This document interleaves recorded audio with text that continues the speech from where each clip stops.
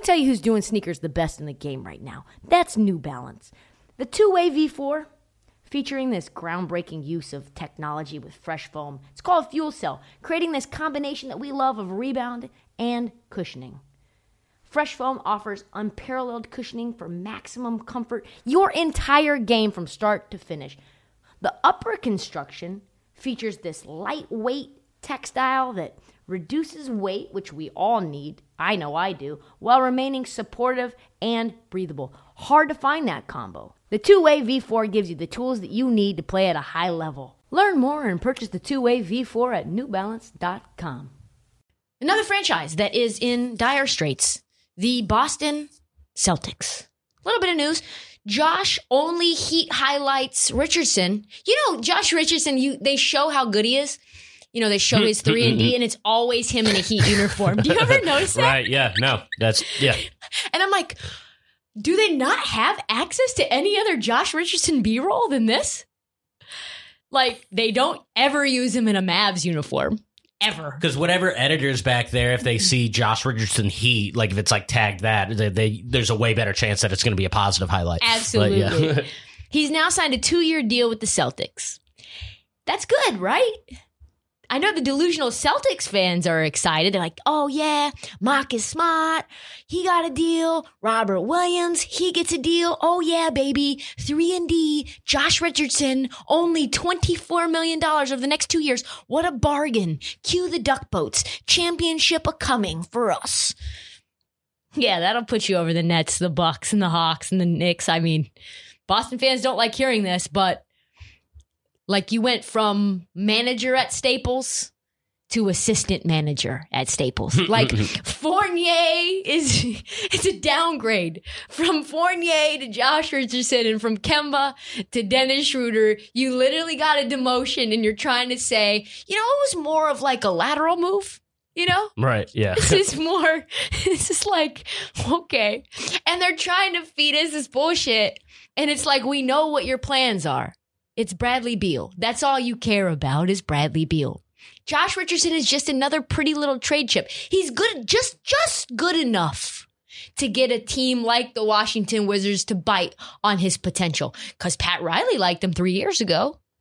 I mean, we got Jimmy Butler. Obviously, they wouldn't have traded him. They were like basically holding out for Josh. They were like, oh yeah, Heat don't want to get rid of Josh Richards. He's the new Tyler Hero in the sense of like a guy not nearly as good as the Heat wants you to believe. They just hold on to these assets to make you think that they're good, and they're not that good. But like someone will fall for Josh Richardson maybe being a 3-and-D guy, just like the Mavs did.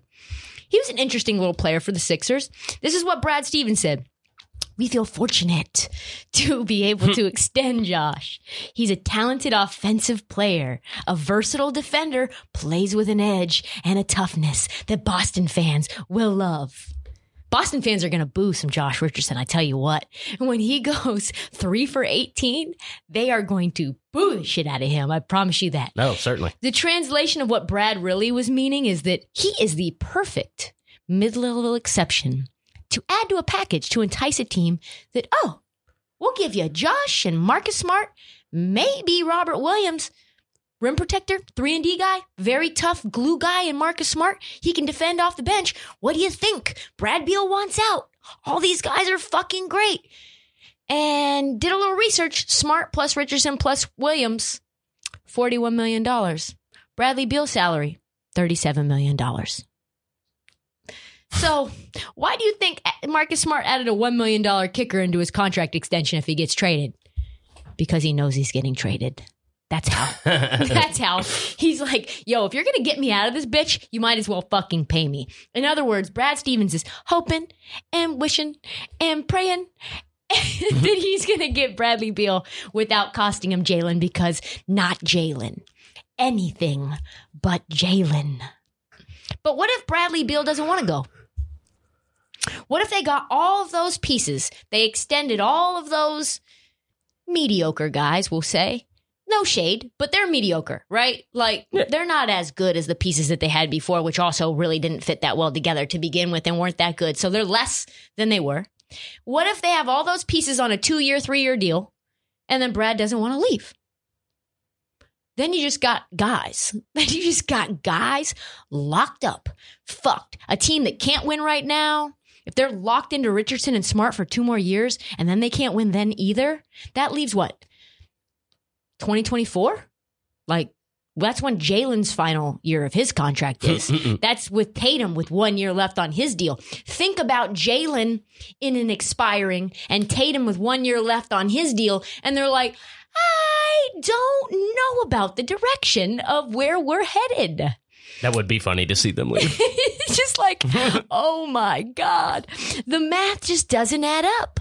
The Celtics need to win, and they need to win now, because we know what it's like when players don't feel that their team has a sense of urgency. And it doesn't appear that there is a sense of urgency. They have no backup plan. It's just Brad Beal or bust. I fucking love it. I hate the Celtics. I say I don't hate the Celtics, but I do. They're a piece of shit franchise. I love the 2 J's, and they don't deserve this. I like Marcus Smart, but I don't like Brad Stevens. And I don't like the arrogance of the Celtics organization. And I do like that this team is in real fucking trouble putting all their eggs in a Brad Beal basket. And you know what? Bold move, Cotton. Let's see how that plays out for you.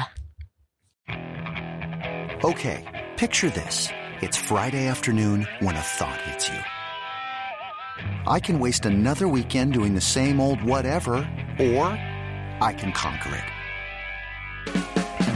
I can hop into my all-new Hyundai Santa Fe and hit the road. Any road. The steeper, the better. Because my all-new Santa Fe is available with H-Track all-wheel drive, so I can hit the trail without a worry in the world. Heck, with 3 rows and best-in-class rear cargo space, I can pack the whole family in with all our gear. We've got available dual wireless charging for our phones, so we'll never lose touch with civilization, and we won't lose touch with the primordial power of Mother Earth. So which is it? Waste the weekend or do something a little more epic? And conquer it in the all-new Hyundai Santa Fe. Visit HyundaiUSA.com or call 562-314-4603 for more details. Hyundai, there's joy in every journey.